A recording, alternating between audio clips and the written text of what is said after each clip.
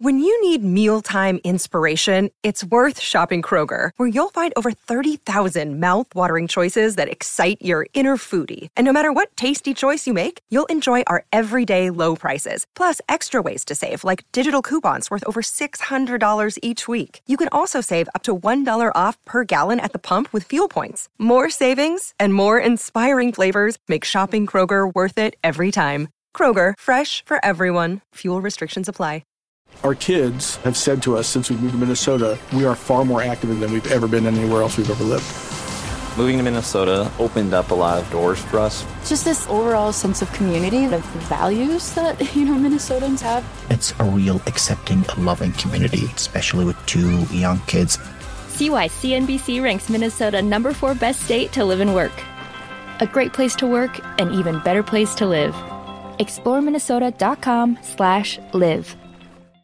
Our kids have said to us since we moved to Minnesota, we are far more active than we've ever been anywhere else we've ever lived. Moving to Minnesota opened up a lot of doors for us. Just this overall sense of community, of the values that, Minnesotans have. It's a real accepting, loving community, especially with 2 young kids. See why CNBC ranks Minnesota number 4 best state to live and work. A great place to work, an even better place to live. ExploreMinnesota.com/live. Thanks for listening to Beyond the Ropes Boxing Podcast. Just before we begin this episode, I just want to take a moment to give a shout out to the sponsors for the podcast, which is Steroplast Healthcare Limited. Steroplast Healthcare Limited, setting the standards across the 7 sectors. If you don't already know of them, get onto their website, www.steroplast.co.uk, to look at some of the great products that they do. We've got the boxing wraps, the Stereotape Zinc Oxide Tape. We've also got the Stereotape Premium and the Stereotape K. Now, we've got world fight using this tape. We've got local fighters including Charlie Schofield, Ben Sheedy, Jimmy Kelly, Callum Cook. They're all using this tape at the moment, and Steroplast are getting around to all the boxing gyms. You will be able to purchase these items from steroplast.co.uk. Get over to that website, have a look, because the Stereotape and the Zinc Oxide Tape aren't the only things that they actually do. They do provide equipment for emergency rooms, for hospitals, other sports. They produce items for vets, medical surgeries, GPs, first aid, defibrillators, things of that nature. So they're not just all about the Stereotape and the boxing wraps. Get yourself over there and have a look. www.steroplast.co.uk.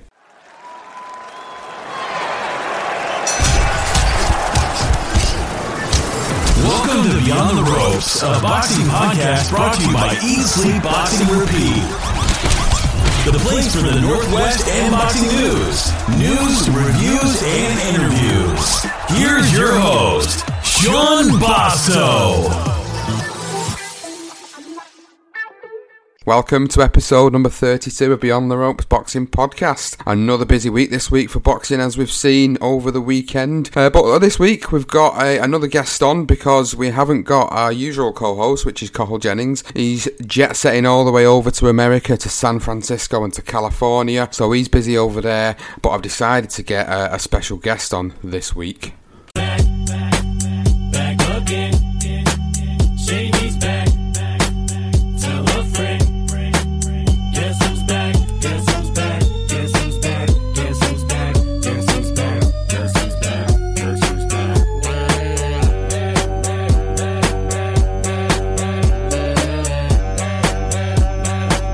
So welcome again, Simon, man. It's good to have you back. Hello, how are you? Yeah, really good, really good. As always, busy with boxing. There's so much always going on, as you know. How are you doing? What's life been treating you like at the BBC? Very well. Honoured to be back on this podcast. I felt like I didn't deserve it first time around. Now I've been given another shot. I feel a little bit like Audley Harrison's career. Just keep getting opportunities I don't deserve. Well, let's get straight into it. It's a big week for boxing. Last weekend just gone. Just want to let the listeners know what's coming up on today's show. So we've got all the fights from over the weekend, all the major fights that we want to discuss on this week's show, and then we've got this week in boxing history, a couple of interesting ones to go through this week. We've also got what's coming up this weekend, which is things like the Ultimate Boxer, the There's a couple of well-notable fights coming up that I'm sure you're all looking forward to. And then we've got the boxing news and gossip section this week. Because we've got no Cathal, there's no Irish boxing updates this week. That's usually his segment. I've tried to get in touch with a few people this week, actually. Funnily enough, you know, when you're trying to get in touch with people, you know how it is. You try and get in touch with them and it's like, yeah, we'll do an interview for you. And then sometimes you don't hear back and they're really busy. So, unfortunately, guys, I've got nobody on this week. But not to worry, we've got Simon on. That's all we need. I'll try and do the job of a few people. Yeah. Well, let's get into it then. Let's look at what's happened last weekend. You know, there's two big fights over the weekend, and I think the first one I want to speak about, which is probably, I don't want to say it overshadowed the other big fight of the weekend, but it was probably the one that people talked about more, which was at the return of Amir Khan against Phil LaGreco at weekend. Talk about gone in 40 seconds. You know, that was a bit ridiculous, to be honest with you. That was not what I was expecting this weekend for Amir Khan. I was expecting Phil LaGreco to go a few rounds, and you know what? He trained for 11 weeks for this fight, Phil LaGreco. He trained with him for 11 weeks. He got Fernando Vargas in his corner. He come over and he gets blown away in 40 seconds. Wow, I wasn't expecting that, to be honest. But Amir Khan... No, yeah, Amir Khan wasn't getting paid overtime, was he? No, he looked as sharp as ever. He looked like he'd not lost a step at all in 2 years. I genuinely had tougher bush trucker trials, hasn't he, in the last 12 months. Very impressive from Khan. Wipes out Phil LaGreco. He did come with a sort of a bit of a pedigree, and I think Khan sort of announced himself back now and got plenty of options going forward. I thought it was very interesting when Kell Brook got in the ring straight away afterwards, didn't he? Yeah. And I thought Khan handled it very well. I thought he made Kell Brook look a bit desperate, and I think Khan knows that he's the bigger name in terms of having a breakout, broader appeal outside of boxing. And I think things are looking very rosy for Amir Khan at the moment. After what has been a tough few years, I think it's fair to say. Well, it has for him. It has, hasn't it? You know, obviously now he's had 2 years out of the ring. You know, he's won a lot of people over, I think, with the I'm a Celebrity gig that he had. And for me, it's a situation where now he's shown that he's still got it. I think the difficulty that he had with Kell Brook in the ring is that Kell Brook's been the one that's been chasing this fight for a while now, and it kind of felt like the tables had turned a little bit. Amir Khan kind of made it out like he was the one that's now chasing the fight after seemingly ducking the fight for a couple of years, so to speak. So it was really interesting, and I think it pissed a lot of people off because social media was going berserk. You know, people on social media was absolutely slating Amir Khan for things like that. But you can't deny the guy has got speed that is ridiculous, and it's going to give anybody a difficult night, I think, and I think it'd give Kell Brook a difficult night should that fight happen. What do you think? Yeah, well, I think the thing with Khan is he obviously sprung onto the scene. It's 2004, the Athens Olympics he went to, wasn't he? He was about 18 years old, got that silver medal, and then his career he had that loss against Breeders' Prescott, but generally his career was on an upward trajectory, and it looked when he was about sort of 23, 24, he must have been having those fights. Was it against Katsidis? He had the absolute war against Madana. Who did he come?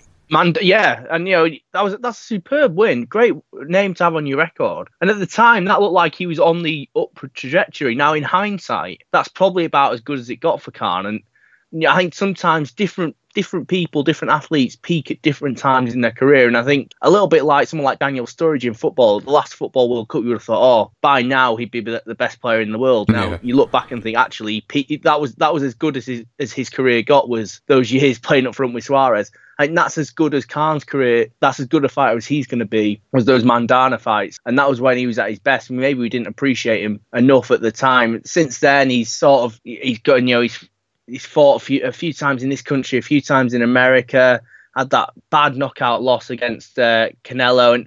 And the issue is, you know, his punch speed and his power, no one's ever really doubted that. And that was fully in show on Saturday night. The issue is his chin, and you know what does he do when someone throws a punch back, and that's where he struggled in recent times. But I think the thing is, he's a big name. He's the sort of, my mum's heard of Amir Khan, and that's what I always think is a test. He transcends the sport. He's not bigger than boxing, but he's got a breakout appeal. Everyone heard of him. I think going in the jungle was a masterstroke in terms of building his PR, and that means that people are going to watch him. They sold out the Echo Arena, didn't he? He's not even from Liverpool. Yeah, exactly. He's fighting a guy no one had ever heard of, and he managed to sell out the Echo Arena. I'm not sure who else in British boxing could have done that. I think the only other person at the moment would be Anthony Joshua, to be honest with you. And in terms of name average person to name a British boxer, that's sort of the level Amir Khan's at in terms of being a household name. No, yeah, for sure he is. That's the thing. He's done the right thing by going into the jungle. It's definitely a very good PR stunt. Like I said, it gave a bit of a side of him that nobody had seen before. And whilst he's done things in the past that he's not proud of, he's done some things that he has proud of, and he's won titles in 2 different weights, world titles that is. And now he comes off the back of a 2-year layoff after that vicious loss to Canelo, and now he comes in and blows Phil LaGreco away in 40 seconds. Now looks for the Brook fight. He's got a lot of opportunities. People, like you said earlier, Simon, people are saying the Khan is the bigger name in this. He has been on the bigger stage on more occasions, and he has won on the bigger stage. The difficulty is with Kell Brook is he has been on the big stage, but when he got to the big stage, he lost to Golovkin, which nobody was expecting a win on that one because it was a 2-weight jump. And then he fought Errol Spence Jr., which the crunch test for him, and he lost that one again. And, by no fault of his own, his eye socket went. There's nothing he could do about that. So he's lost that fight. So essentially, when you look at the difference between them, yeah, okay, Amir Khan's lost a couple of fights, like the Danny Garcia knockout and the Canelo knockout, but he has beat a lot of other good fighters, like you said, Maidana in 2010, sort of peak of his career when he beat Maidana. In 2014 he beat Devon Alexander, which was a masterful performance, which was probably the last great performance I would have said Amir Khan's had in terms of a full 12 round fight. You can't really judge it fully on this 40-second blowout of Phil LaGreco because he's gone in there, he's kind of bum rushed him a little bit, and Phil LaGreco didn't know what hit him, and it probably didn't hurt the shots that he was taking. It's probably just that fast that he didn't see it coming, and he's just been bum rushed, and that's the problem with Amir Khan. He can bum rush somebody. When he gets hit back, like you said earlier, that's when the problems arise. That's when you know he's going to struggle. He went like that with Danny Garcia. He sort of bum rushed Danny Garcia in that fight. The same with Canelo. He did the same in them 2 fights, but eventually them 2 got through with 2 big shots, which put him on his backside and out cold, and that was sort of the end of Amir Khan. What was the phrase bum? I've never heard the phrase bum rush. Have you never heard bum rush? It could be interpreted as something completely different. I could be saying the completely wrong words, but what I'm elaborating on there is the fact that he's sort of he's not giving his opponent a chance to even do anything whatsoever. It's gonna make me wonder now if I've said the right words. There's probably another. It's an interesting reflection on you. That's your go-to. That's the first thing that comes in your head. Well, I'll put it this way, right? We're recording the podcast. I've had to Google it. Bum rush, Urban Dictionary. Oh, I bet that comes up with some results, doesn't it? Is that how you explain it to your wife when she comes? Oh, I was researching the boxing, love. Yeah, that's why I was typing that into Google.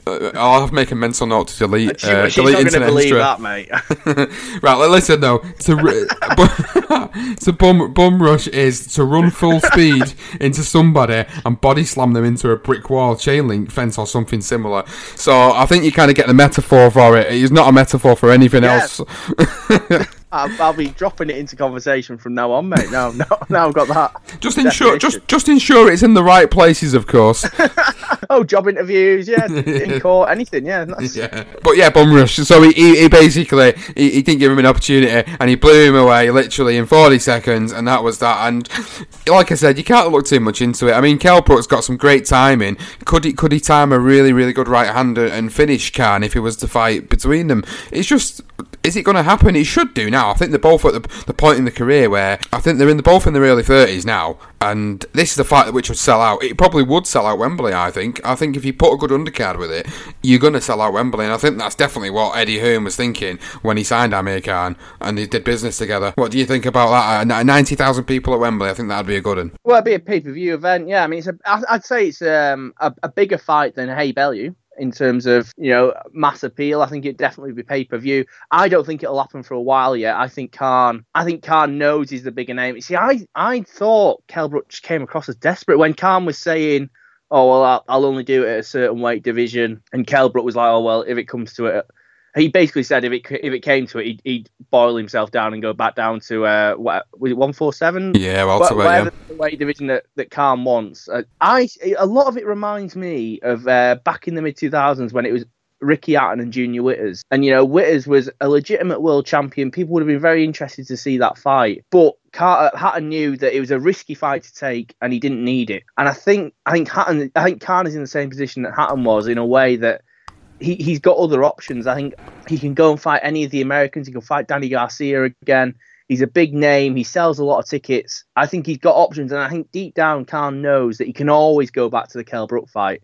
I think Brook needs the Khan fight, because although I'd say amongst boxing fans over the last 3 or 4 years, you'd say Kell Brook's been much more impressive than Amir Khan. He was at a world title he went away to America and beat Sean Porter. Yeah. Ever since then, he was a world champion. He didn't really put a foot wrong until the Golovkin fight, which was an impossible fight for him to win. And he actually put up a good performance in that Golovkin fight as well, much better than I was expecting. And amongst boxing fans, I think you would probably make Brook favourite in their recent history. But I think Khan has a much bigger audience. He appeals to these non-boxing fans. He brings other people in, and that's what generates money. And I just think he'll wait for as long as he'll exhaust all these other possibilities, and he'll know that he can always come back to Kell Brook. So I'd expect him to possibly go down an American route, Khan. That's what he's done in the past. It'd be good to see him in with a more legitimate test next time out. He can't be, and maybe keep busy. What's he going to be? What do you think will happen with the Amir Khan coach situation? Because he has been with Virgil Hunter, hasn't he? But they weren't together for this fight because of is Virgil Hunter unwell. Yeah, he went in with a new guy, didn't he? Do you think that might become a more long-term arrangement? I think so, yeah. I think it's probably going to be the long-term situation with Amir Khan. He needs someone that's going to give him stability in his corner. If Virgil Hunter's ill, there's not a lot he can do about that. So he has to stick with somebody he feels.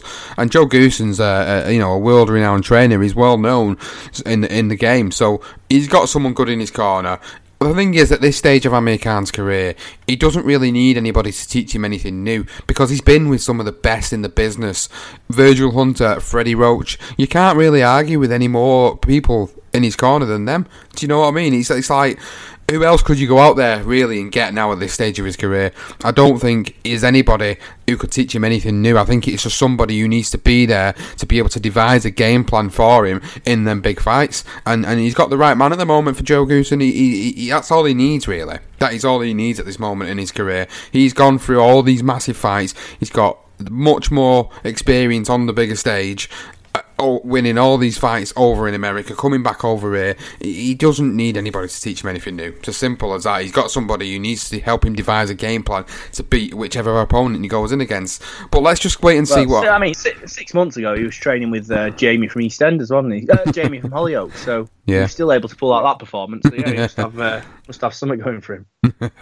Well, let's move on then. That's enough about Khan and Brook and the Carlin Greco fight, and move on to the other big fight of the weekend, which was Carl Frampton and Nonito Donaire over in Belfast, which was on Box Nation and BT Sport. Now, this was a fight that I expected to go the way it went, to be honest with you. It was a 12-round unanimous decision victory for Carl Frampton in what was, I expected to be, a nip-and-tuck fight against a once formidable opponent in Nonito Donaire. He was like the next Manny Pacquiao. He was the Manny Pacquiao of the lower weights. Manny Pacquiao had moved up through the weights, and Nonito Donaire was like the new version of Manny Pacquiao coming through. And over the past couple of years, he was quite a formidable opponent. And I said it on last week's episode that I think he once was in the top 10 or possibly top 5 pound for pound best fighters in the world at one point. And then he picked up a couple of losses, and this seemed like a fight where it was his last chance, really, to sort of prove himself still on the world stage before he can sort of say, well, there's not really much more for me to do now. Frampton picked up a really good victory after his loss to Leo Santa Cruz in the second fight. He wants to announce himself as the top dog in that division, and again, he looked really good on Saturday night, and I'm personally really pleased that he got the victory, because now it leads him on to potential fights with Oscar Valdez, potential fight with the winner of Selby and Warrington coming up in a few weeks.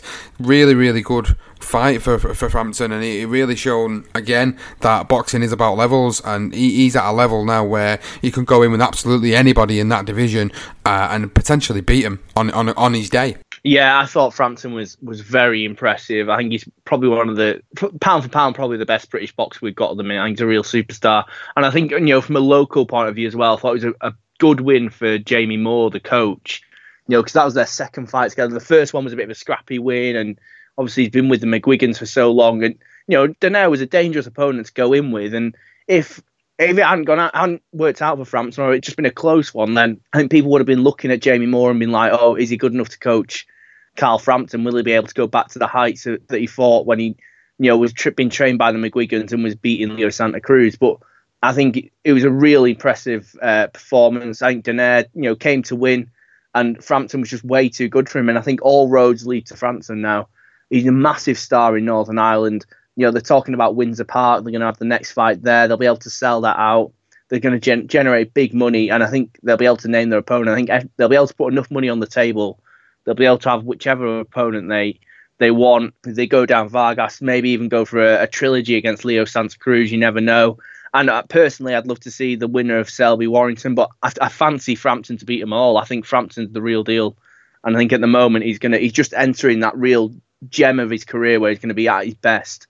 I think there's going to be some real big fights over the next couple of years for Carl Frampton, and hopefully under Jamie Moore's stewardship he'll come good. And I think it's a real good moment for Carl Frampton. Yeah, it definitely was, and he just goes to show that even though he's changed his trainer and we've got local guy in Jamie Moore, well known Jamie Moore, there was a lot of doubts in that relationship, a lot of doubts. There was a lot of people talking, why is he changing at this stage of his career?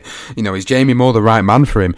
I think he's proven he has. I think, again, it's like I just said with Amir Khan earlier, Frampton's at the stage of his career where there's not a lot more you can show him other than refining what he's already got, and I think that's what Jamie Moore has done. He's come in and he's refined what Frampton's already got and sort of moulded him into a little bit more of a smarter fighter, which we've seen on Saturday night, and that's now leading into big fights. I think the fight with Oscar Valdez is the one that sort of gets me excited more than any of them, because Oscar Valdez, as we've seen against Scott Quigg a few weeks back, he just looks the real deal. He looks like another guy in that division as a man to beat, and I think I'd love to see the Windsor Park Valdez-Frampton fight. That would be a really good one. Not to say a Selby-Frampton fight wouldn't be good, or a Warrington-Frampton fight wouldn't be good, because they'd be all equally good fights.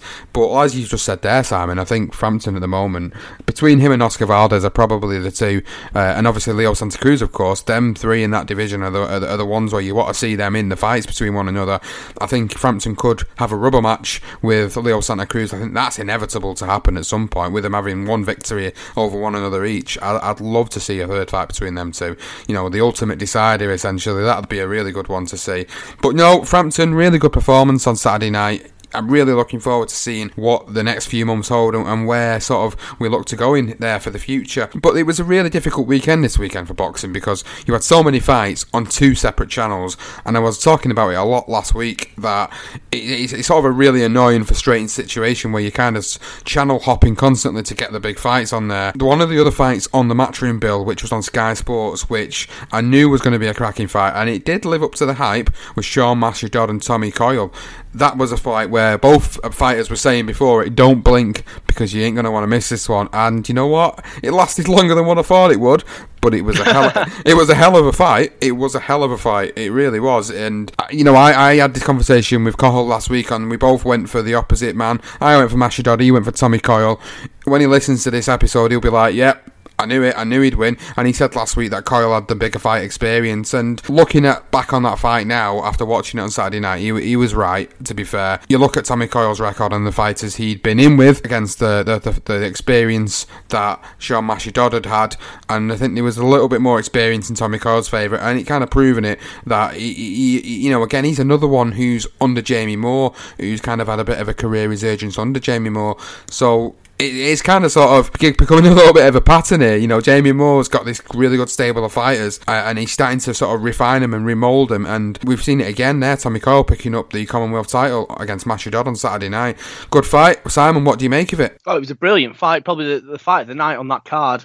And yeah, really impressive by Tommy Coyle. I think it was the best performance I've seen from him, I'd say. And Mashadod, it always comes across like sort of one of the nice guys of boxing, doesn't he? And obviously he was in front of the fans in Liverpool, and at the end he brought his daughter came into the ring, and it was all nice to see. But yeah, I thought Coyle was very impressive, and a good victory against a game opponent. And Mashadod's really acquitted himself well in the last couple of years. again, I remember those Cardle fights, and he just looked good against everyone. And Tommy Coyle really dismantled him. I thought he was very impressive. I must say, I think that is Tommy Coyle's level, and I think the obvious fight now is for him to fight Lewis Ritson, and I think Ritson would beat him quite comfortably. And when Coyle stepped up in the past, he had that fight against Luke Campbell a few years ago, didn't he? And, Campbell was just too good for him. And I think sort of domestic Commonwealth level is where Tommy Coyle's at, and I think Ritson will be able to blow him away. But very impressive from Tommy Coyle, and it was a brilliant fight, and I just like the way they seemed to get on at the end. It was a good advert for boxing. Yeah, no, it was really good sportsmanship at the end, like you say. Good fight overall, probably like you say the best fight on that card. And to be honest with you, I knew that was going to be the case. I knew this fight would be the one that would be the entertaining one. So I was really happy to be watching it. Sat there on a 9-inch tablet in a caravan in Blackpool. I was really happy to be watching it. It was wherever I go, I have to watch it. So I was watching it in Blackpool on Saturday night. They didn't even have it on in the pub in the Mash and Barrel over in Haven in Carligran. I was gutted, but I had the tablet. I had the tablet with me, so I was happy. So it was good fight. Really enjoyed it. But there's bum rush back to the caravan, didn't you? Yeah, I had to bum rush back from the club to the caravan to get there in time to watch it all. But I managed to catch the majority of the fights over the weekend. There's a couple of other fights that I wanted to mention that were really good that I can't go without mentioning. Was Luke Keeler beating Conrad Cummins over in Belfast on the Frampton and Donaire undercard. Really, really good performance from Luke. Big shout out to him. He's a friend of the show and a friend of a lot of the guys over in Ireland there. So I was really pleased to see that he picked up that victory. And then Tyrone McKenna beat Anthony Upton, which some people were saying on social media it was a bit of a wide scorecard. I don't know about that. I think Tyrone McKenna pretty much won the fight in the second half of it. So a good win for Tyrone McKenna, another friend of the show there. Going back over to the matchroom bill there, Simon. Tasha Jonas, his first pro title win. What did you make of that? It was a tough one, that wasn't it? Yeah, it was a tough opponent. I think she did well. I was very impressed by Tasha Jonas to sort of come through, and I like the way that she seems to be looking to sort of follow her own path. I think early on when she turned pro, people looked like they'd almost signed her so they could set up a decent opponent for Katie Taylor. But I think at the end, Joe Gallagher was saying that we're going to follow our own path. We're going to try and get a world title. They're happy to kick the Katie Taylor fight into the long grass, and I like that from Natasha Jonas. I think she looked very impressive so far in her pro fights, and because of the lack of depth in women's boxing, I think she's had about 6 fights now. But such as it is in women's boxing, you're going to get progressed pretty quickly. She's got a belt now. She's I think it could be a good 2018 for Natasha Jonas, and I'd like to see her in a world title fight in the next 12 to 18 months, really. I think it's quite probable that that's going to happen, to be honest with you. The fact that you've just said it there about the depth of the women division. I mean, we're going to be talking about Katie Taylor a little bit later on and sort of how far she is into her career and where she's at the moment. And it's the same situation with Tasha Jonas. But I was really pleased to see her in with an opponent that was giving her some difficulty in that fight. She had to change her game plan up a couple of times to be able to eventually get through and get that stoppage, and it was really good to see, and that's what I think a lot of people wanted to see. They don't just want to see someone go in there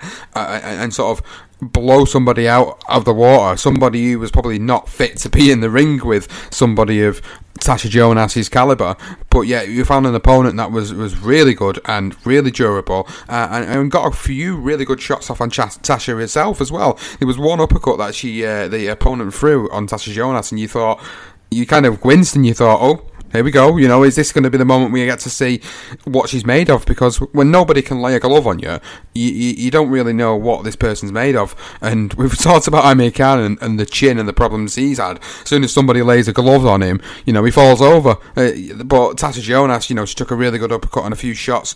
Really impressed with her. Picked up her first international title. I think it was like the WBA international lightweight title. It kind of leads her on nicely, really. It kind of puts her in a potential lineup in the future for Katie Taylor, but they are trying to forge their own path, and I think we could eventually see some sort of unification fight between them in the future, and I think that's kind of what Joe Gallagher's saying, is they're going to forge their own path, and when the time's right and the money's right, of course, that's when they'll go for it. Yeah, I completely agree with Joe Gallagher. I think he's right to sort of, they're not just there to put another name on Katie Taylor's record, are they? They're clearly there to build a career for Tasha Jonas, and I think it all looks very positive at the moment. Yeah, no, it does. Well, it was a pretty stacked card overall. We seen Anthony Fowler pick up another win. Scott Fitzgerald's picked up another win. Conor Benn picked up another win. Sam Eggington at his new weight picked up a win. And then also we seen Tom Farrell back in the ring on a Matchroom show. So it was quite a stacked card in Liverpool and a stacked card over in Belfast. One of the fights that we haven't touched on yet, and the reason I've not touched on it and I've left it till the last is because it was such a boring fight. It was Zolani Tete versus Omar Navarez. It was a complete snooze fest for 12 rounds. It looked like a sparring session. Oh, I hated it. It was shocking. It was absolutely shocking. It felt like a sparring session. That was the low point of the weekend, wasn't it? I wasn't expecting. And that was chief support as well, wasn't it? It was. I wasn't expecting it to be like that. I talked about this last week on the show. We call Navarez. Well-seasoned, well-known fighter. You're expecting more. Tete just played with him for 12 rounds, toyed with him, and it kind of drew life out of the crowd for that fight until obviously the main fight. It was just like it sucked the air out of the room kind of fight. It wasn't a great one to watch, but it was a good performance for Tete. He did what he needed to do to pick up the win. He used all his advantages and picked up the win. And now we wait to see what happens with a potential World Boxing Super Series tournament, and we're expecting that to sort of be announced in the next couple of months. So when that gets announced, that's when we're going to really sort of see, hopefully, the best of Zolani Tete and the other bantamweights in the division. It'll be really good to see that. But I didn't really want to touch on it too much, Simon, because it was one of them fights where how much can you talk about that other than the fact that it was a glorified sparring session? Well, I think we're all just glad it was over, wasn't it? And I'm happy to move on. Yeah. Well, I move on. It was demoralising start to finish. I'm feeling glum just remembering it. Well, let's move over to America and look at the fights from over there. Let's just bum rush on to the next topic, mate. I'm not going to live this one down, am I? The bum rush comment. Right, well, let's go on to America and let's look at the fights over there. So before we go on to the main headline event in America and some of the interesting comments that came out after that one, we'll look at the other fights that was there over in America. And we got Gervonta Davis, who's looking phenomenal at the moment, and he beat Jesus Cuellar in round 3 with 3 knockdowns. Gervonta Davis is just looking phenomenal. He is a tank. They call him the tank. He is a tank. That guy, he just dismantles his opponent systematically, and now he's picked up another victory. It's now looking like, there's a potential that he's going to fight the winner of Linares and Lomachenko, which people are taking for granted in that one, and it's going to be Lomachenko. But Gervonta Davis, how much have you seen of him? Do you think he's a good opponent for Lomachenko or Linares? Do you think he could possibly beat either of them? Oh, well, I mean, he's a rising star, isn't he? He doesn't come across as a nice guy, but he's clearly brilliant in the ring. He's he's working with Mayweather, isn't he? He looks impressive. I think he'll probably end up moving up through the weight divisions, and it'll be interesting to see how his career plays out in the long term. I think his biggest problem, and this may well be a bit of a trend as we talk about the American fights over the weekend, but I think the biggest issue with Gervonta Davis is Gervonta Davis, and is he going to stay disciplined? Is he going to stay focused on his boxing, or will his ego overtake him? And it'd be very interesting to see how things play out over the coming years. But yeah, I missed the fight of the weekend, but everything we've seen from him so far has been impressive. Apart from, do you remember those shorts he wore on the undercard of McGregor Mayweather? Yeah, he had like those sort of furry, but other than that, a very impressive fighter. Yeah, no, he is. He looks like a very impressive fighter. And I'd just like to touch on what you were saying there. The problem is with a fighter like that is himself. He's his own worst enemy. And he will be his own worst enemy if he continues down that path. And he's been mentioned on this podcast a few times as he's a class fighter in the ring. But out of the ring, he just seems like a bit of a knob, to be honest with you. And he's kind of like, you want to see the guy do well, but on the other side, you kind of, a part of you feels like, I just want to see this guy get beat at the same time. But I suppose that's why you watch him at the end of the day. People said a lot about that, about Mayweather over the years.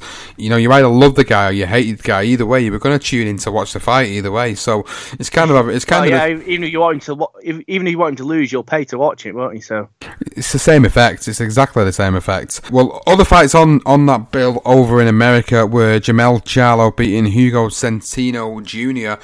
in round number 2.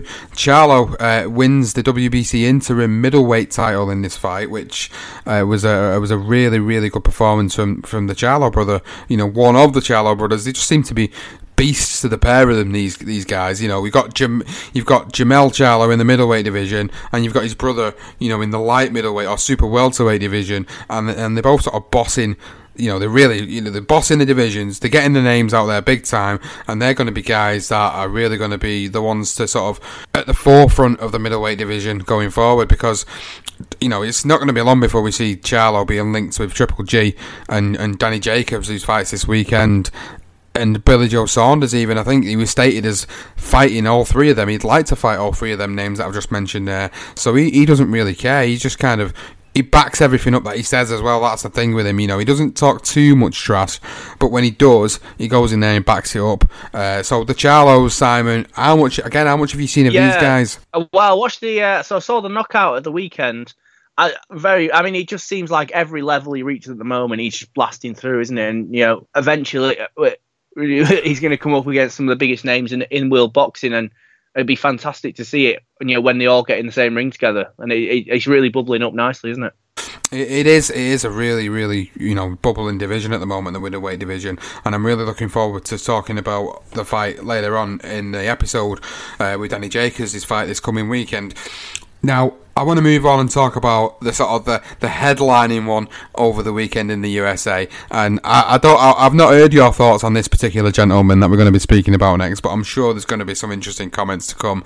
So Adrian Broner and Jesse Vargas battled to a draw over the weekend. Now, I think what was more interesting than anything, it was the post-fight interview between them. That was absolute comedy gold, absolute gold. That. I think it was something. I think the comments from Broner was something like about I beat you more than Martin Luther King got beat with a stick or something of that nature. I think it was, and I was just like, this guy, he's got no boundaries. He doesn't care at all what he says. He doesn't have no boundaries whatsoever. What do you make of Adrian Broner, Simon? I'm really interested to see what you think of him. I can't stand him. I love seeing him lose, and luckily that's happened quite a few times over the last few years. He was a guy who was just so much on the rise. He was going to be the next Mayweather at one point a few years ago, wasn't he? And yeah. The last couple of years, the wheels have come off. All you ever hear about is stuff that's going on outside the ring. He's clearly just a bit of a dickhead, isn't he, from start to finish?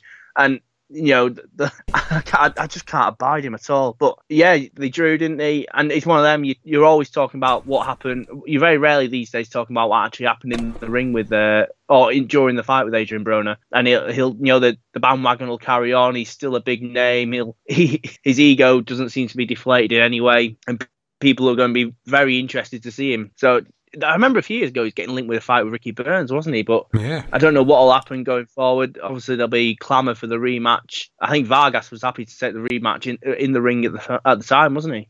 Yeah, I think it makes sense to do it, to be honest. Obviously, there was no clear winner in it. People thought...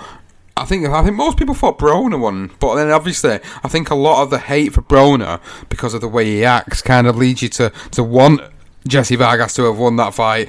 Sometimes you kind of see it as a bias for you, because you're kind of thinking, well, I can't stand this guy, I don't want to see him win. Yeah, Vargas won that fight, but I think when I kind of watch it back and I see the fight again, I do kind of feel Broner might have kind of edged that one a little bit. I mean, people might slaughter me when they hear me talking about it and might think, no, you're absolutely wrong, but that's just kind of how I saw it, taking away the fact that he made some idiotic yet funny comments in the post-fight interview.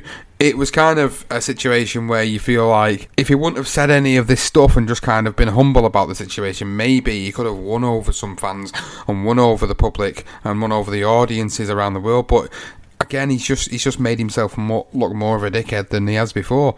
But people can't help but watch it again, like you say.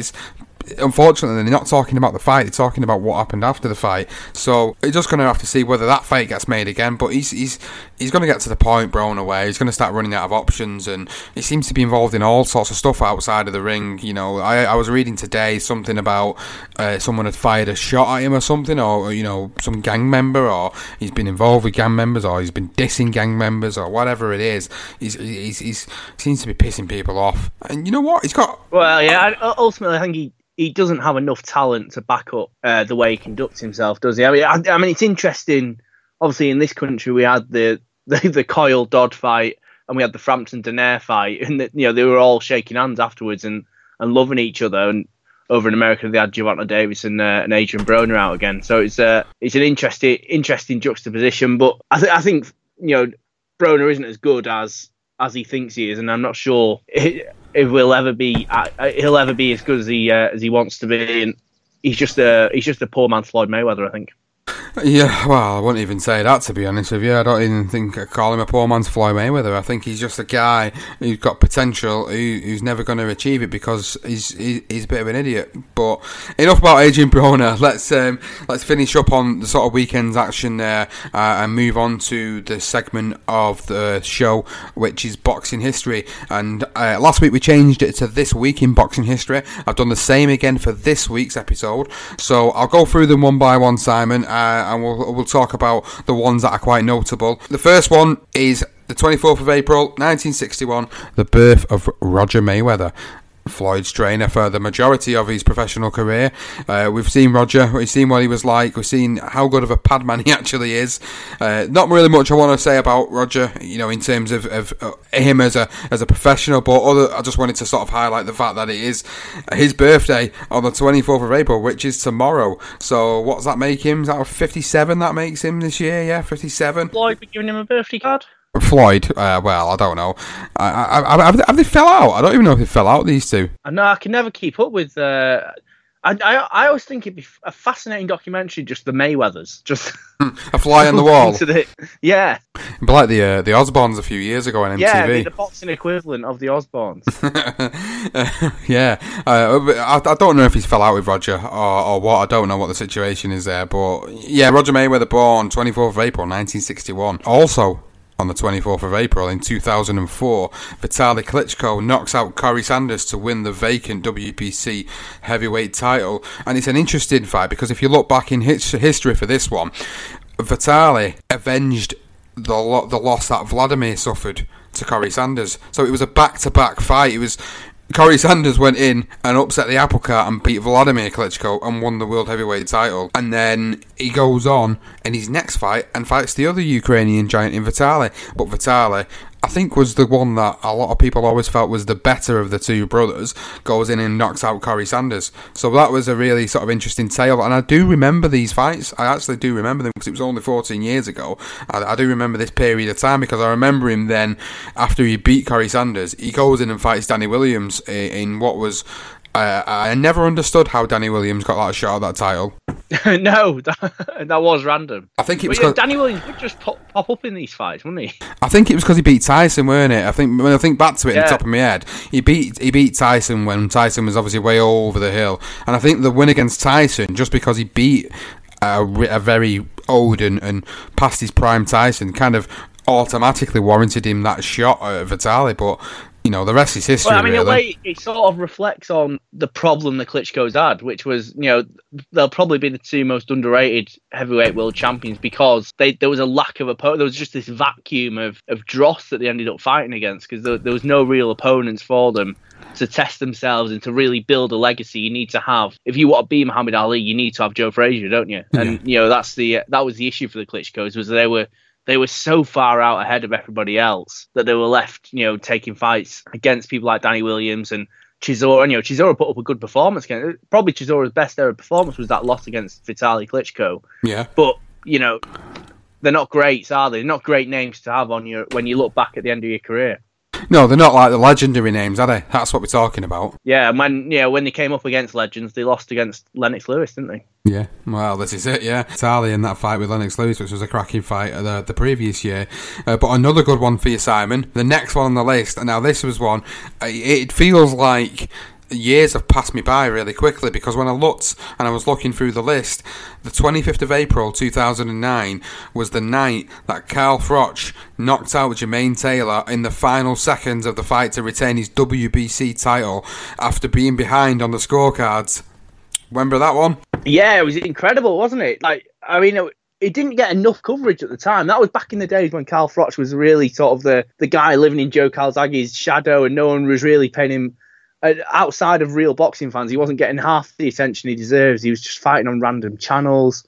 But yeah, that was an incredible. It was in that Super 6 tournament, wasn't it? No, you might be right. Was he right? I can't remember now. He fought Jean Pascal, I think the fight before, and he beat Pascal in a cracking fight, which was on ITV, and then he goes over to America, fights Jermaine Taylor, and he was behind on the cards in this fight. I remember watching it, and I remember thinking, yeah, he's done. He's done. This is it. It's kind of Kyle Zagier's going to be laughing on the other side of his face, and then all of a sudden he just unloaded with a few shots that got through, and he managed to do it. And I didn't look it up, but I think it was something ridiculous, like 6 seconds or something left in the round. Yeah, it was crazy, wasn't it? Yeah, so it was a really good one that came up on this week when I looked at it, and I thought, wow, I remember that, and that kind of really, I think that was one of the fights that sort of transcended him from that point onwards, because 2009, Calzaghe had retired after beating Jones Jr. in 2008, so this was really where Cal Froch really started to come of his own and transcend himself, and then from then on, the rest is history. The fights with Kessler and,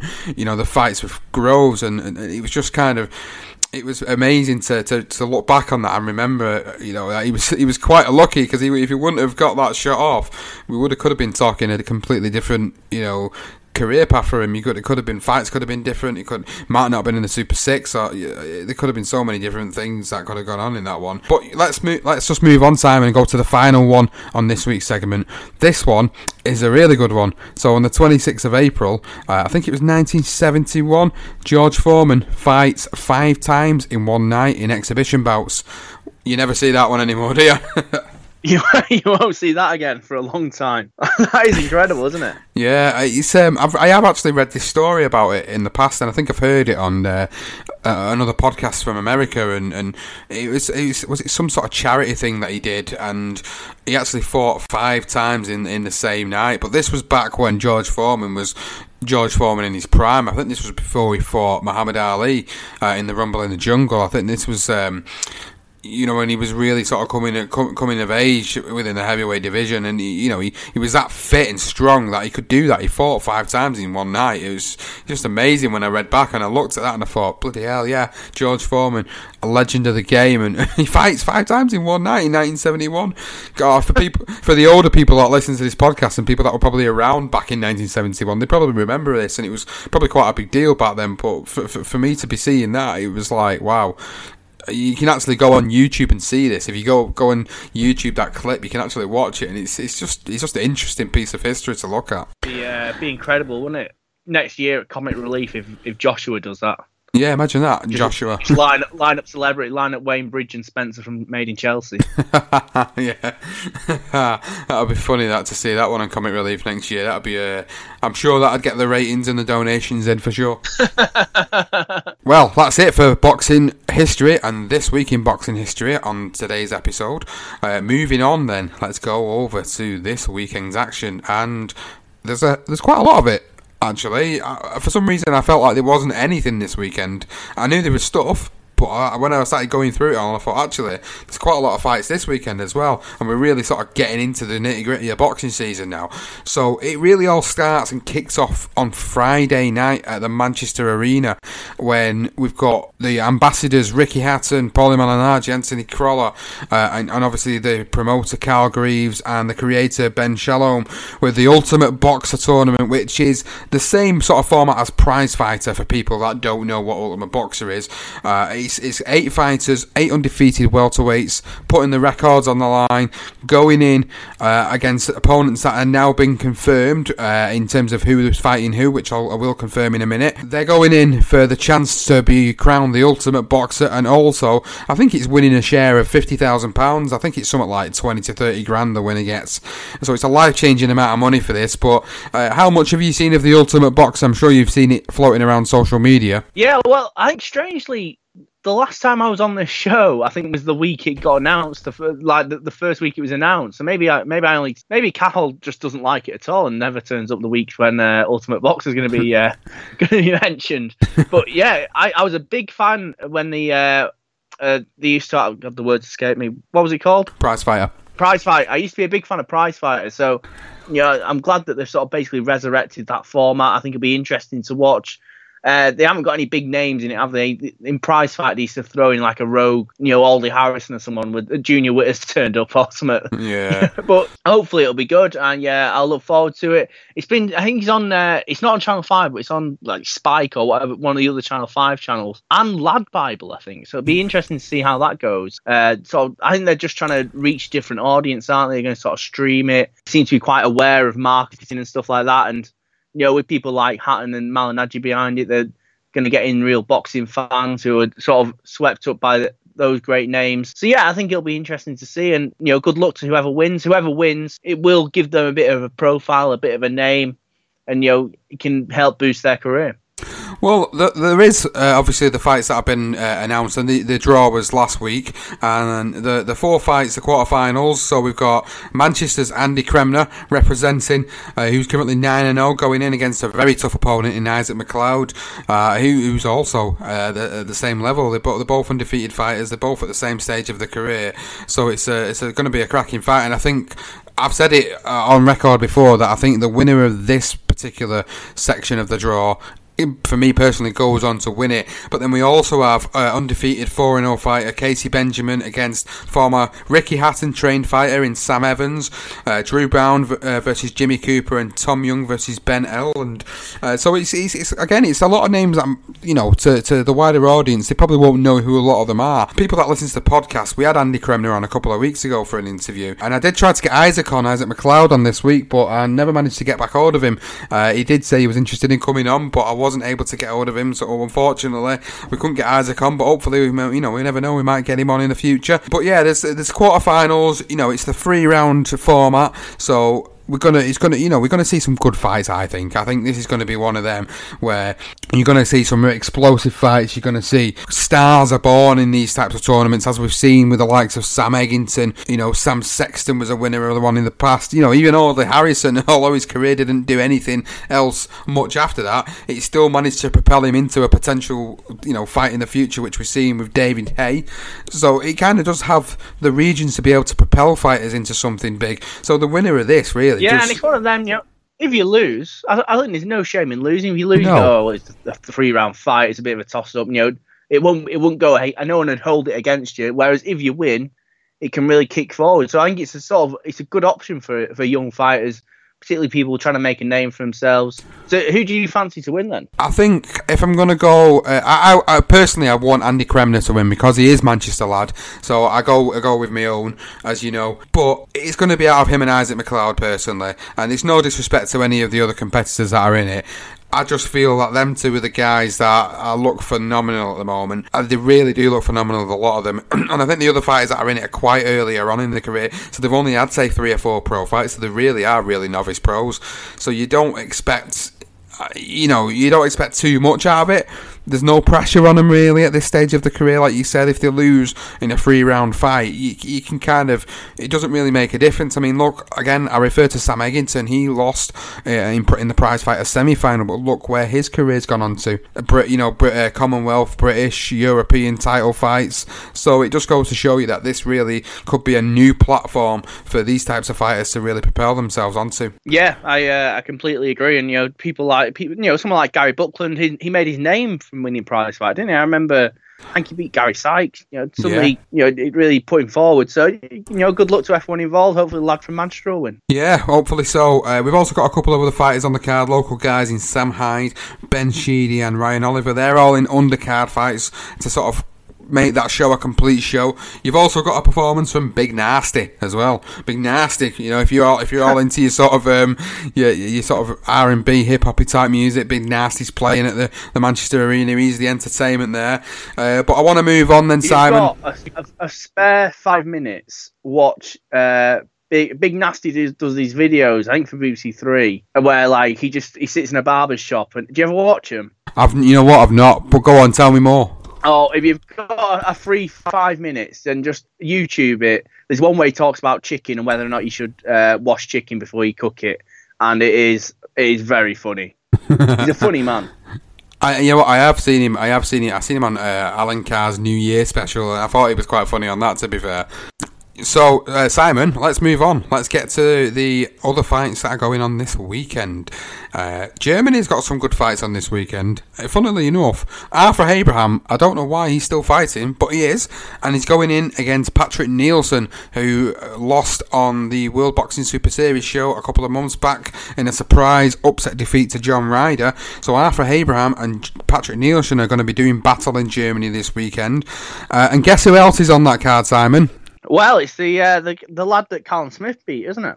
Yeah, it's the Nicky Holsken is back out on the same card. Yeah, so I mean, he took his opportunity, didn't he? Even though he lost, now it'd be good to see him again with a little bit more notice. I hope he got this time. Yeah, I'm sure he will have done. I mean, it's one of them situations where, unless you really follow German boxing, you kind of aren't really going to know who they are. And he kind of made a little bit of a profile with the Callum Smith fight. So he's on the undercard of the Arthur Abraham Patrick Nielsen fight. So it'll be interesting from a perspective to see how Arthur Abraham and Patrick Nielsen do. And I'm hoping Arthur Abraham retires. To be honest with you, I think he's done now. Is he 87 years old now, Arthur Abraham? he's knocking on a little bit, just a little bit. He's way past his prime anyway. He's been around forever, hasn't he? Yeah, he has. He has been around forever. I think it's time to retire. To be honest with you, for Arthur Abraham. I did see one of the Salmon brothers the other day tweet a picture of with the guy. Oh, I've forgotten his name. The guy who was in a really bad coma. Skoglund. Fought in the first round of the World Super Series. Yeah, Eric Skoglund. Yeah, and they just seemed he just seemed to be on the mend, and it was very good to see. Yeah, no, it was really good to see. So another one that is going to be interesting to sort of talk about this weekend. I've not heard this name in boxing for a while. Is Prince Patel. Do you remember Prince Patel and his spat with Barry Jones on Box Nation? No. Oh, if you've got a time to have a look at that one, a time to look at that one, Simon, I would definitely go and have a look at that one. He basically insults live on Box Nation. He insults former world champion Barry Jones live on the show. He's absolutely ridiculous. I can't remember exactly what he said. I think it was something to do along the lines of about him being a world champion or something of that nature, or he wasn't a very good one or something like that. I can't remember exactly, but people who listen to the podcast who probably go, yeah, I remember that. But it was. He's actually fighting a lot over in Hungary at the moment. He seems to be what a lot of people are saying is padding his record, fighting part-time cleaners and part-time teachers over in Hungary at the moment. Well, there was someone else recently, wasn't there? He ended up with quite a big fight in America, but he had one of these records where he'd had a load of fights in Hungary, didn't he? I can't remember who it was. Oh no, yeah. It was in the last few weeks, though. I can't remember. For the life of me, I honestly can't remember. So, let's sort of get on. Prince Patel back out this weekend, 12-0 record. He's not really fought anybody of note in his career, I would say, and I think it's kind of a situation where he's going to get slated up until he fights somebody good, and if he does come in against somebody good, there's a potential he's going to lose, if he's not been tested at the highest of levels just yet. But I don't want to dwell too much on that, and I want to talk about Bradley Skeet, who's fighting for the vacant European title this weekend in Spain against an unbeaten Kerman Lajaraga, whose most notable win on his record is Denton Vassell back in 2016. So Bradley Skeet's fighting this weekend over in Spain. It's been talked about last week's podcast about the fact that he's going over there, and we're not sure why this has not been brought over to the UK and why Warren has not brought this over. Bradley Skeet is on the cusp of potentially challenging for a world title here, and yet we don't even know if we're going to be able to even see the fight. I don't know if it's actually being streamed on Box Nation or not. No, isn't that hotbed of boxing in Spain? Well, yeah, I mean, it's fascinating. He's one of Box Nation's sort of big names, Bradley Skeet. He often appears on their undercard. You'd think they put on enough cards. You'd think they'd be able to find a place for him somewhere instead of off in Spain fighting for it. But good luck to him. Gets the win. And I think it's always. I don't really know anything about the opponent. Denton Vassell was a good fighter who just never seemed to get enough fights, did he? No. good luck to him. It's always tough to go abroad, so props to him for taking the fight, I guess, and hopefully it'll be sangria and belts. Yeah, that's it. Well, I've just had a look on Box Nation's website as we're speaking, and no, they've not showing it. They're not even showing the fight, so they've not even made some sort of TV deal to actually pick the fight up, which really surprises me. Now, it's Monday night, so obviously we're recording this on a Monday, so there is chance that by the time Friday, Saturday comes, this will have changed and they will pick it up, but I really think they should, to be honest with you, because this is a guy that's been loyal to Frank Warren and to Box Nation, and to be not putting his European title challenge on their channel dedicated to boxing, I think is a little bit ridiculous, if I'm being honest, especially since he's going to be potentially fighting for the WBO World Welterweight title in the future. It's not really a good way to promote your fighter, if I'm being totally honest, but hey ho, I'm not the promoter, I'm just a guy who knows something about boxing, or maybe knows nothing, remains to be seen, of course. I think you know plenty, mate. I think I know some stuff. You know what? The definitive voice of boxing, that's what I say. As long as I've got a bit of a better voice than some of the other guys out there, to be honest. I've heard some guys out there, I'm mentioning no names, who do either podcasts or they do commentary, and I think to myself, I can't stand listening to this person. But then again, probably a lot of people think that when they listen to this podcast. No, I'm joking. I think we do a good job on here, to be fair, and we get people like Cathal and yourself on the show. It's a good one. But Simon, let's go over again. We're moving back across the sea and going over to America to talk about the fights over in America and Matchroom's American show this weekend. That's going to be an exciting one, isn't it? Yeah, I mean, the whole thing's interesting. It's like, you think Eddie Hearn seems pretty busy as it is. I'm not sure what he's really hoping to achieve by trying to crack America, but they got Daniel Jacobs is out, isn't he? Very impressed. I thought he acquitted himself very well against Golovkin. Was it last year? I always lose track of things. Last year. So yeah, it'll be interesting to see how he goes and potential win for him. Well, Daniel Jacobs, like you say, he had a really good fight with Golovkin, and he was the first man to take Golovkin the distance for a very, very long time. Some might say he might have won that fight, to be honest, and I think that's where a lot of people started to feel Golovkin was kind of on the slide a bit, and I think that's where Kell Brook thought he had the opportunity, because he felt like, maybe he could beat him with speed. But Daniel Jacobs, a man that's got through a cancer scare and come out the other side of it, and he's fighting the Polish fighter in Suleka, who's recently been sparring with another local fighter in Mark Heffron, another middleweight. If you don't know who Suleka is, most notable fighters on his record, he's beat Jack Kulkai, he's beat Hugo Centeno Jr., who we talked about a little bit earlier on in the show, who lost to Jamel Charlo at the weekend. And he fought once Polish potential middleweight contender in Gregor Prochka. So he has got a few names on his record that for the wider boxing audience will probably know who these guys are. So he's not just a guy who's got a padded record. He has fought a few good fighters, and he's undefeated. We don't know what to expect because we don't really know, how much this guy's got, but we know what Daniel Jacobs has got. So a lot of people are kind of leaning towards the Daniel Jacobs win, and it is probably a showcase, really. Eddie Hearn signed him onto Matchroom to appear on this Matchroom USA show. He's expecting this potential win and a fight in the future, maybe with Golovkin or maybe with Billy Joe Saunders. But it's an interesting fight. It's going to be good to see how Daniel Jacobs gets on this weekend and sort of see if he can continue on with his record as good as he is at the moment. Looking down the card, Simon, another interesting fight on that card to look out for is potential future opponent for Anthony Joshua, Jarrell Miller. Well, yeah, and I think the thing with Joshua is I think they're very keen for him to start fighting Americans, aren't they?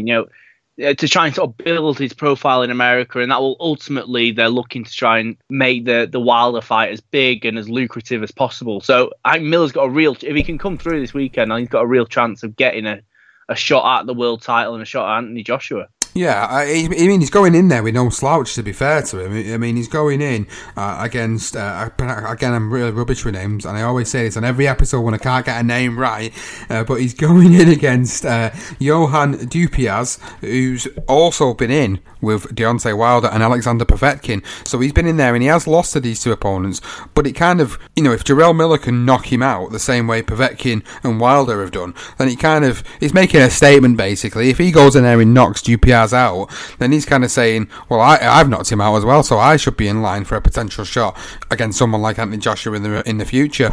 So he's a guy who's also making waves, but he never looks like he's in fantastic physical shape, but yet he's knocking everyone out for fun. Well, yeah, but I mean, I suppose we'll see as he starts going up the levels, won't we? But yeah, I've never seen him fight, but I've just seen pictures of him, and you know, he's a big lad, isn't he? He is a big lad.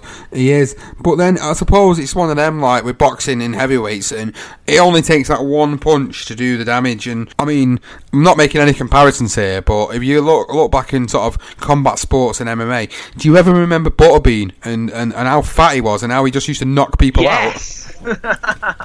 There's a legend. Exactly. But yeah, look how fat he was, and as soon as he hit people... One of the real stars of early YouTube, I think, Butterbean. Yeah, highlight reel knockouts, Butterbean, he's the guy. He's exactly the guy. But no, going back to what I'm talking about, Jarrell Miller, he's a guy that he doesn't look in the greatest shape in the world, but he obviously is in good athletic shape. I'd like to see how he does on Saturday, because if he puts on a good performance, we're all going to be talking about who he's going to fight next, and he is a guy who wants to fight Andy Joshua, who's willing to fight him. And when we get into the final section of the show and we talk about the news and the gossip, and you know, it is something to consider for Anthony Joshua. If you want to make a name in America, you want to fight someone who's known in America, who's undefeated, there's an opportunity for Joshua should Jarrell Miller come for his fight on Saturday night. But a really, really interesting card in Matchroom in the USA, and I'm really looking forward to seeing the return of Katie Taylor, who we talked about earlier on in the show, linking her in with obviously Natasha Jonas's win. She's looking to become the IBF champion along with her current WBA title against Victoria Bustos. So it's another good time over in America. It's Katie Taylor. She's going to have a lot of Irish American fans over there chanting her name. They're going to be, loving it over in the Irish pubs over in America on Saturday night. They're really going to be rooting for her, aren't they? It's going to be a good one for her on Saturday. Yeah, well, I meant to mention it when we were talking about Frampton earlier. I think that there's always scope for these Irish fighters, isn't there, to go over to America. There's such a massive Irish American population over there. They're always big names. She'll get big support. And, it just helps move her to another level and make her an even more recognised name. And she really is at sort of the forefront of boxing at the moment. She's she has 2 belts to the world title. It could be a big weekend for her and a sort of coming out party in America for her. Well, she's definitely going to get a lot of plaudits if she picks up the victory. I mean, she's only 6 fights into her career. She's got 1 world title and she's going for a 2nd world title. Again, it shows depths in the division are quite low, but it also shows that she's capable. But I mean, it also shows she had that incredible. I mean, she's had 6 pro fights, but she had an incredible amateur career, didn't she? I mean, she went to multiple Olympics. She was a dominant fighter in amateur boxing for a decade, really. Before, so it's not like she's hardly in a Conor Benn situation where you think he's had 6 fights and he could really do with another 20 because he had no amateur pedigree beforehand. She came in as a big name, and they've rightly moved her through quite quickly, and it's a chance to pick up another belt at the weekend. Yeah, I'm looking forward to it, and obviously I'm looking forward to all the listeners over from Ireland who will be looking forward to it, because I know, they get a few national treasures over there, and when they get someone like this coming through, Katie Taylor, she sort of transcends the sport of boxing over in Ireland, and it's really good for what she's doing at the moment, and I'm really looking forward to seeing where this takes her, if she picks up this victory on Saturday. I mean, looking at her opponent and looking at her opponent's record, I honestly can't say I know anybody on the record, so it's difficult for me to sit here and say she's going to be any test for Katie Taylor. But if we know Katie Taylor the way we know her, we're expecting her to come out the IBF champion and the WBA champion on Saturday night. Yeah, I agree. She's a winner, proven winner. Yeah, absolutely. Well, only one more fight that I've made note of for this weekend coming up, which is Jesse Magdaleno, who's currently 25-0. His biggest win was, funnily enough, over Nonito Donaire, going in against a relatively unknown Isaac Dogboe. Dogboe. When I first seen that guy's name, I thought of Dog Bowl in Manchester. I thought of the Dog Bowl bar. But he's 18-0. And then again, when you look through the record of this particular gentleman, he's not fought anybody that you know of, and most of his fights have been in his home country of Ghana. So this is a massive opportunity for him. But he's going in against a guy who's proven at world level. He's been in against one of the best fighters in the bantamweight division, in Nonito Donaire, and he's picked up the victory over him. I'm expecting a win. I'm expecting nothing other than a Magdaleno win on Saturday night. But you never know. These guys that come over from the African countries, Zolani Tete is a prime example of that. You come over and they can absolutely upset the apple cart. And I think Julius Indongo did it to Ricky Burns a year or so ago. Kind of came over as an unknown and upset the apple cart. So there's always a potential for that to happen. But I can't see past a Magdaleno win come Saturday night, and I'm expecting him to move on to bigger and better things, and he's a fighter we should keep an eye on, really, because he's a potential opponent for some of the British contingent in the future. Yeah, I'll have to take your word for it. Be interesting to see him at the weekend. And that sort of wraps it up for the weekend's action. They're the most notable fights I wanted to bring up in today's episode over the weekend. And go to the final segment of today's show, which is the boxing news and gossip section. So I don't know what you've got for this week, Simon, but I've got only a couple of things really that I wanted to bring up in today's episode.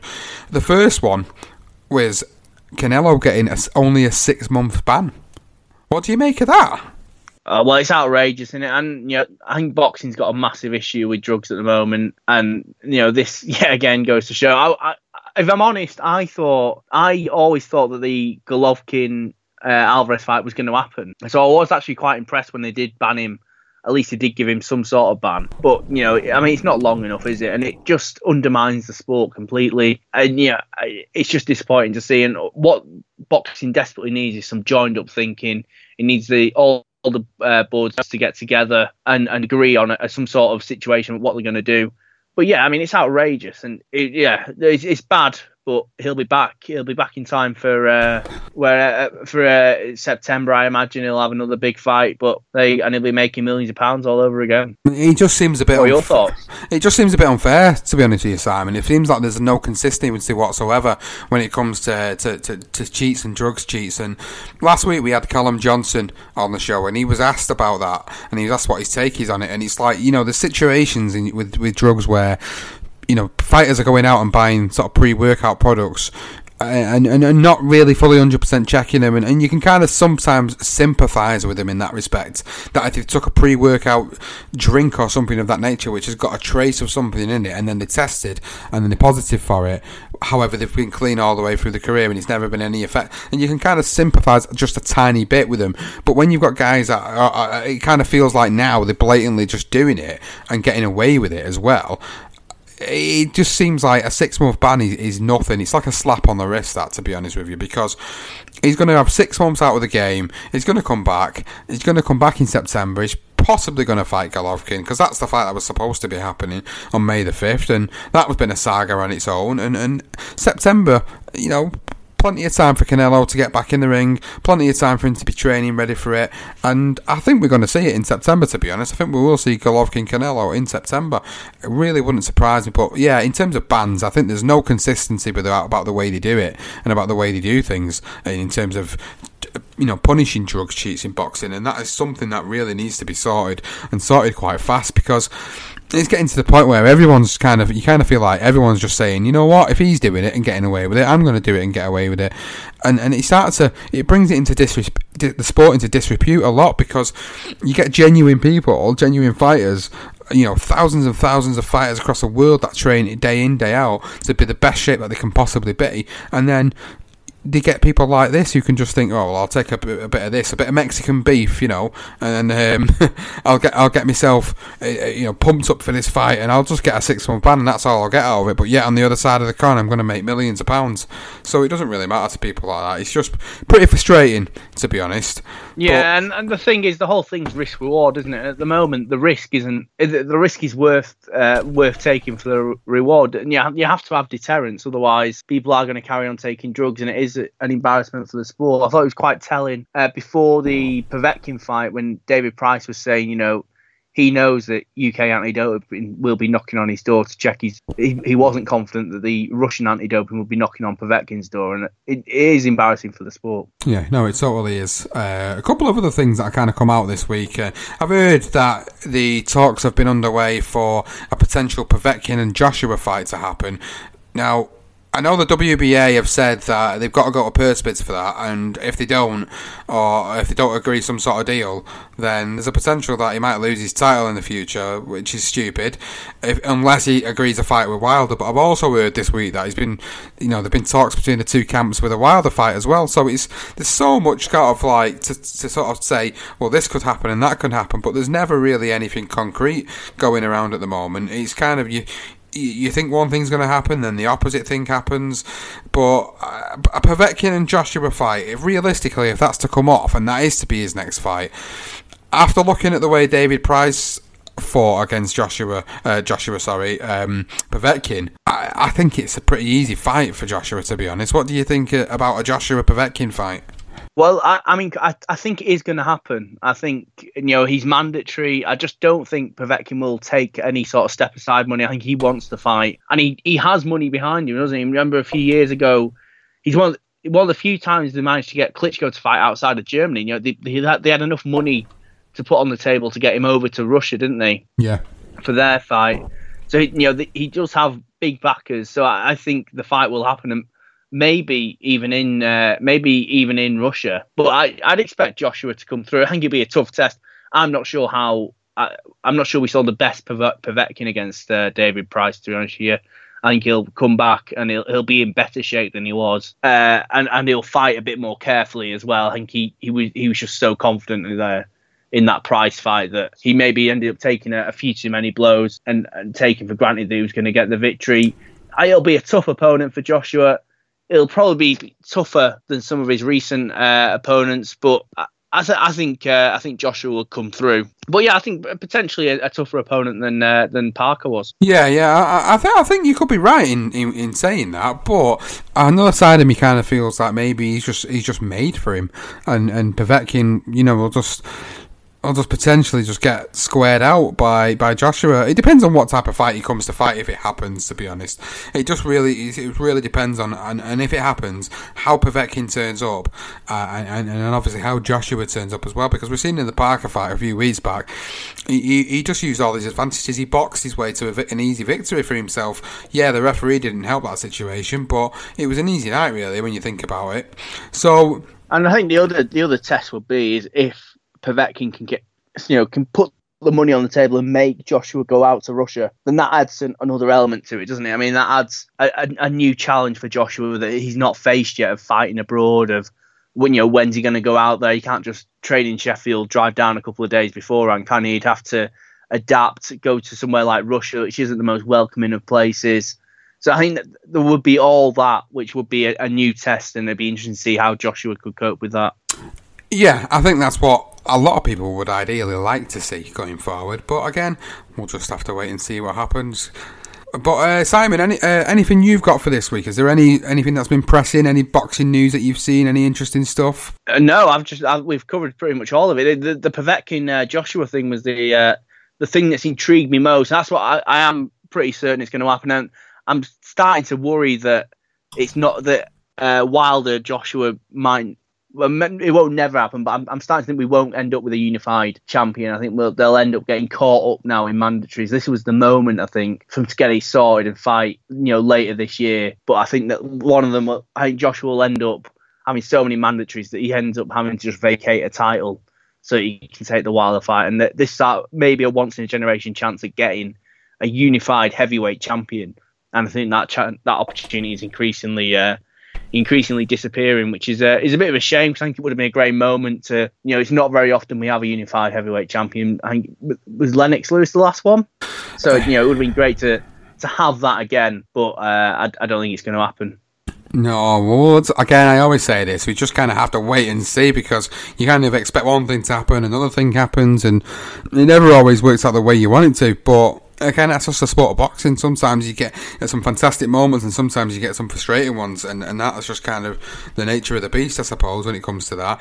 A couple of other little mentions to talk about then. Things that I've noticed all across social media. Things like Michael Conlan returning. He's coming to Belfast on the 30th of June for his next fight. Then I've also noticed across social media about the confirmation of Matchroom showing Newcastle, which is for June the 16th. There's going to be a press conference next week for that, so we're expecting to see Lewis Ritson on that show and Josh Kelly on that show, amongst a couple of other Matchroom fighters. So there is a couple of other things going on social media for sort of news and gossip. And another one that's just popped up, that's actually popped up as I've been speaking, is I didn't realise that Curtis Woodhouse, former Sheffield United player, turned, is it Sheffield United or Sheffield Wednesday, turned pro boxer. Sheffield United, yeah. Pro boxer who actually won a British title. He's come back. He's decided to get his gloves back and get back in the ring this weekend. Wow. Who's he fighting? He's actually fighting John Wayne Hibbert. It's interesting, isn't it? Yeah. Well, exactly. It's going to be a good one. Oh, actually, no. You know what, Simon? I'm lying to you. He's not fighting John Wayne Hibbert this weekend. He's actually fighting John Wayne Hibbert on the 16th of June, but he is fighting this weekend in what looks like a tune-up, warm-up fight, probably for that fight on the 16th of June. So it's interesting that he's coming back. I think he's there. He's about 37 now, 37, 38, and I know he was quite out of shape, and I do follow him on social media, and I noticed that he has got himself back into shape after going on a seemingly like a bit of a binge over the past 12 to 18 months since he's been out of the ring, and he's just decided he wants to come back and give it another shot. Maybe that, or the fact that he's probably skint, because there always is that as well. Nearly always the reason. Yeah, it is that. I mean, look, I'm not being funny, but how many times did James Toney fight for, and again Roy Jones Jr. as well? Why did he fight on for so long? Well, I mean, yeah, that was one of the saddest things in recent boxing, wasn't it? Yeah. But, how long is it until Hughie Fury versus Sam Sexton? That must be around the corner. May the 12th. Be an interesting one. When they announced it, they announced it saying it was going to be at the whatever Bolton Stadium. I still call it the Reebok Stadium, but it's not called that anymore, is it? No, the Macron. The Bolton Stadium, wasn't it? I thought, wow, God, that's mega. But I think it's just in like a conference room, isn't it? It's yeah, they've got like a little hotel attached to it, and I have been to a local show there before, and it's a good venue actually. To be fair, it's a smaller venue, but I think it'll be a good venue for this type of a fight, to be honest. I mean, you got to be realistic about the situation. I mean, if you put them to, say, in the Copper Box in London, is it really going to sell out? Probably not. So you want to put them in maybe a smaller venue. And obviously, with it being Bolton, it's more towards sort of Hughie Fury's hometown. So he's managed to get Sam Sexton, who's the champion, up to Bolton for the fight. And I'm sure Sam Sexton will be getting paid good for this, and that's why he's probably took it. So it's in a decent venue. There's some good fighters on the undercard coming up as well. So that's a pretty good one. But obviously, we're going to have Hay and Bellew coming up first. That's going to be the one that's going to be getting talked about, and I don't know if you've managed to see the gloves are off yet between them two. No, I've not seen it yet. Is it good? It's a good one, yeah. It's not as like vicious and nasty as has been to each other in the past, but it's a very mind game-ish type of episode to watch. You know, you kind of feel like Bellew's typical Bellew, and Hay seems to be a little bit more humble this time round, and he's still cocky, but he's nowhere near as cocky as he was the first time round. And I don't know what to expect out of this fight, to be honest with you. I mean, I'll be talking with Cahill probably next week's episode, but while I've got you on, Simon, who do you think is going to win that one? Well, I mean, I think I've sort of got similar thoughts to the ones I had before the first time they fought, in as much as Hay at his best would win. The trouble is we've not seen Hay at his best for about 5 years now, haven't we? So that is the dilemma. Can Hay's body hold up? If it can, the reality is that people smaller than David Hay have knocked Bellew out in the past, and I think Hay is a quality operator if he can keep his body together. He's clearly focused on the fight. He's clearly looking for one last payday, and then maybe have one last year of trying to win this. I imagine if he wins, he'll probably call out Joshua straight away, and he wants to try and mix it with the big boys one last time. I think David Hay win by knockout. It will be my prediction. But I mean, I still a bit of me, if I'm honest, still thinks he'll pull up injured and it won't happen. Well, there is always that risk, isn't there, with David Hay, as of recent times, that's potentially going to happen. If I'm going to go for the prediction, Simon, I think I picked Bellew to win in the last fight, not in the circumstances that happened, but I just felt like Bellew was always going to have that edge over David Hay. He's more active as a fighter, and David Hay just doesn't whilst he sort of talks like he wants to be there, you kind of get this sort of sense and feeling that he doesn't really, and he is kind of just doing it for the money now, and it's kind of just to secure his future and his family's future now, and making sure they've got enough money, to live the life they want to live, the lavish lifestyle. But it depends on how he turns up. I mean, he always looks in good shape, but then he's good. He looks like on the outside, but then it's just his body seems to fall apart come sort of near fight time or on fight night. So again, if a fully fit Hay turns up, then it could be a different fight. But I do think Tony Bellew will win again. I think he's got more of a desire to beat him, and I think if he beats him, I think Tony Bellew wins. I can't see him having any more fights. I think he could retire happy and safe in the knowledge he doesn't need to do anything more in boxing. Yeah, I agree. I can't see Bellew hanging around for much longer, and he just seems like he's got quite a content life, doesn't he, Bellew? And there'll be plenty of, I think both of them have got plenty of media. They're both good talkers, and they'll have plenty of media work going forward. So I think their time at the top will come to an end pretty soon. I've just seen something funny, actually. I've got the Twitter feed up in front of me as we're recording, and I've just seen an interesting one come up there about an article on the Express about Tony Bellew's UFC bombshell. The boxer revealed he's held meetings with UFC officials regarding a possible switch to MMA to fight former middleweight champion Michael Bisping. Simon Mann guarantee 100% won't happen. Just talk, isn't it? It's just talk. It's just to get him excited about something that's probably never going to happen. Yeah, well, I mean, Bisping's... I don't really follow UFC that much, but Bisping's pretty... He must have retired a few times. He's been around forever as well. But I can't see Bellew risking it. And it doesn't matter how good the money is. I think he's not going to be able to learn mixed martial arts, and if it is in an octagon in mixed martial arts, then he's going to lose, isn't he? And I just don't see him risking it. No, I think the thing is, if theoretically, if that was to ever happen, the thing with Bisping is he's not a submission artist. He's not a submission expert. He is just a striker, a pure striker, kickboxer and a boxer. So, it only takes one punch, I suppose, to take somebody down. And Bellew's got a big punch. You can never say never with something like this. I mean, whoever thought we'd see Floyd Mayweather in the ring with Conor McGregor? I mean, you say a Simon Mann guarantee that it's going to happen, but if you would have said this, 18 months ago, would you have said the same thing about Conor McGregor and Floyd Mayweather? Oh, I should have said this at the start of the show. Simon Mann guarantees absolutely worthless, mate. Not worth money to written on. There you go. You heard it here first. Anybody that knows Simon, there you go. If he ever guarantees you anything, it's not worth. It's utter rubbish. Yeah. Well, Simon, I haven't got anything else to talk about this week. I think that's pretty much covers everything off for this weekend. It's been a pleasure. Yeah, it always is. I'm honoured to have been on the Bum Rush and Butterbean programme. Episode.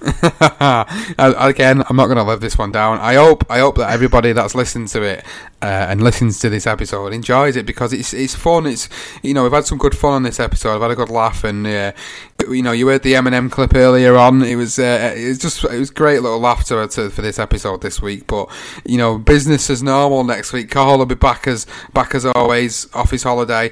Hopefully he'll be getting some interviews for us for the show, and I'll try and push for some for next week for everybody to listen to, and maybe we'll get some off the back of some of the recent shows that have just gone last weekend. But guys, you know where to follow us now. It's at BTR Boxing Pod. If you see the episode going out, please give it a retweet across social media, because it massively helps the exposure for the podcast. If you're a Facebook user, you can find us Beyond the Ropes Boxing Podcast. Again, same thing applies there. Give it a share across social media. If you see it, go in, give us a listen. If you're enjoying what we're doing at the moment, please leave us some feedback. We have an email address. It's beyondtheropesboxingpodcast@gmail.com. And as we said a couple of weeks ago, the Twitter poll went out. It's the greatest heavyweights episode, which we will be recording once Koppel returns from his trip over to the USA. And we've got some more exciting stuff coming up in the next few weeks. And guys, again, as always, thank you very much. Simon, thank you very much for taking the time out of your hectic schedule to come on the show. Mate. And guys, thank you very much, and we'll see you next week. Sports Social Podcast Network.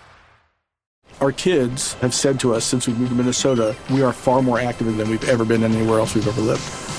Moving to Minnesota opened up a lot of doors for us. Just this overall sense of community, of values that, Minnesotans have. It's a real accepting, loving community, especially with 2 young kids.